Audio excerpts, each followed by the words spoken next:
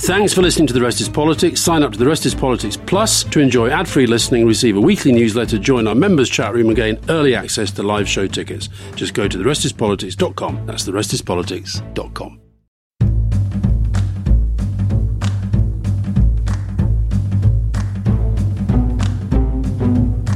Hi there, it's me, Alistair Campbell. Welcome to The Rest is Politics. Today I want to introduce you to our exciting new podcast, Leading. Rory and I have decided to set up a dedicated interview feed and differentiate it from The Rest is Politics, the main podcast, because crucially, not all the interviews we're going to do will be with politicians. Every Monday, we're going to try and speak to people who are leading in their field, or have led, or could lead, or might lead, or want to lead. Could be presidents, policymakers, sports stars, religious leaders. We're going to be hosting some of the best and biggest names from many, many different walks of life. And we were both thrilled with our first guest for Leading, former Deputy Prime Minister Michael Heseltine, still looking and sounding pretty good at 89 years of age.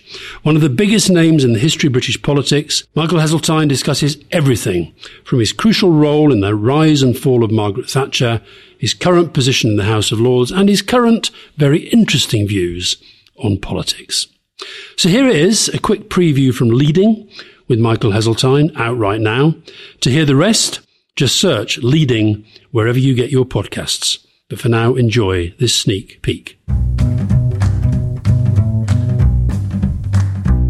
When Margaret Thatcher died, how did you feel? What was your assessment of her life and legacy and her role in your life? We had, as colleagues, a very good relationship. I mean, that doesn't mean to say we liked each other or were friends. That's ridiculous. That's not the nature of the relationships of people in business or universities or hospitals or politics. But you work alongside someone, with someone, and sometimes you work for somebody. And in my experience with Margaret, she knew what I believed, and it often coincided with what she believed. Indeed, in some curious ways, she tried to use me to change the process of government. There was a disastrous evening, because if you look at the number of ministers who actually ran their departments and ran them the way Margaret wanted, I come out top of the queue. I mean, I closed down more quangos even than Keith Joseph. I beat him by 1. I ran down my department by 3% per annum, which was way in ahead of what everyone else was doing. And Margaret looked at the techniques I was using and thought they were so impressive that she invited me to give what frankly was a tutorial to the cabinet. It was a disaster.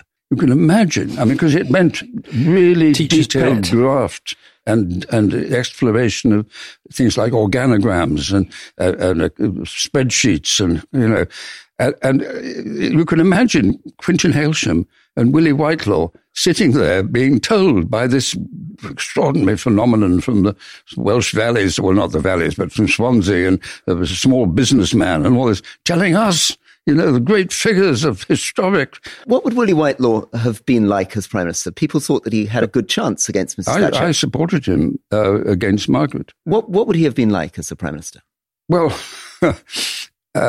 look, you will never know, because what you can never know is what people will be like under pressure.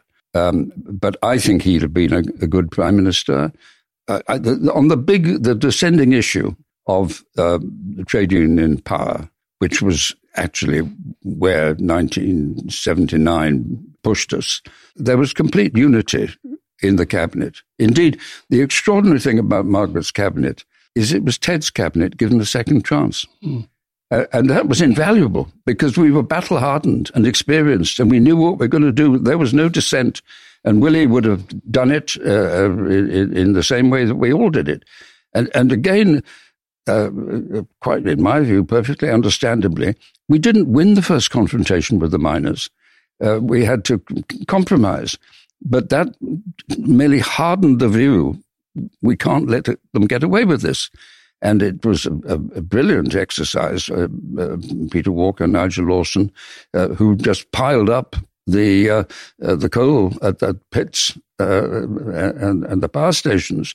Can I come in to ask Alistair on this? So presumably your political memory of this is very, very different from Michael's. Right? When you hear about the miracle of how brilliant they were in taking on the miners and how extraordinary Peter Walker and Nigel Lawson were in stockpiling and his memory of the early 80s. Yours is very different, right? Well, no, I think, no, it's not different. I think that's where it ended. But along the way, there was an awful lot of really difficult stuff going on politically, which became the kind of fire of politics at that time. And can I invite you to sort of speak more from the Labour point of view through the early 80s and how you would have responded listening to this speech from 1980 to 1986? Which one? Well, the way Michael's talking about taking on the unions and the strikes in the early 80s. There's no doubt that's what they were doing, and I think that part but emotionally, how do you feel? How did you feel at the time? How I felt. What was your memory of that? I was at that time on the Daily Mirror, very occasionally in the back of Michael's car as he drove around the country, stirring up his own positive profile. Can I put it like that? Stirring up a slightly different agenda to the one being taken forward by his wonderful leader. And I also remember the Labour, there was a much clearer divide, I think, between the parties at that time and a lot of these big economic and social issues than maybe during the time when I was then on the other side of the political fence with Tony Blair. But listen, Margaret Thatcher, your question about Willie Whitelaw, I think if Willie Whitelaw had become Prime Minister, as Michael says, we'll never know. I don't think we'd still be talking about him in the way that we still talk about Margaret Thatcher as a figure of radical change. I think Willie would have been try and quieten the horses and keep things on a nice steady track. Well, I think you are right that Margaret was a particularly reactive personality. I've always said about Margaret, there were two Margarets, one here, the gut, one here. This was very high quality. Which was more powerful, the brain or the gut? The brain in the end. And there were so many examples of that. But just going back to your question to Alistair, which let me help him, the real confrontation was 1968, Barbara Castle and Harold Wilson, White Paper in Place of Strife. And so the Labour government... I was 11. Well, you see, I was rather older. You were in the House of Commons? Yes, I was in the House of Commons, yes. So I was in my 30s. The Labour government knew that the union power had to be confronted. Okay, they didn't do it, and there's plenty of reasons why. I think Jim Callaghan wasn't keen on doing what Harold Wilson wanted to do. But in the end, he paid the price, because the winter of discontent of 1978 was perhaps one of the most acute social tensions of our modern time. And that was under a Labour government. And that was a year before we came to power in 79. So although you could argue whether it was Tory or Labour who did it, the fact is that all governments knew this issue had to be confronted. So there you go. That was a quick sneak preview of Rory and me speaking to Lord Heseltine. Things get a little bit heated with a few polite disagreements later on. But if you want to hear the full interview, you just have to search Leading wherever you get your podcasts and subscribe to hear new episodes every Monday.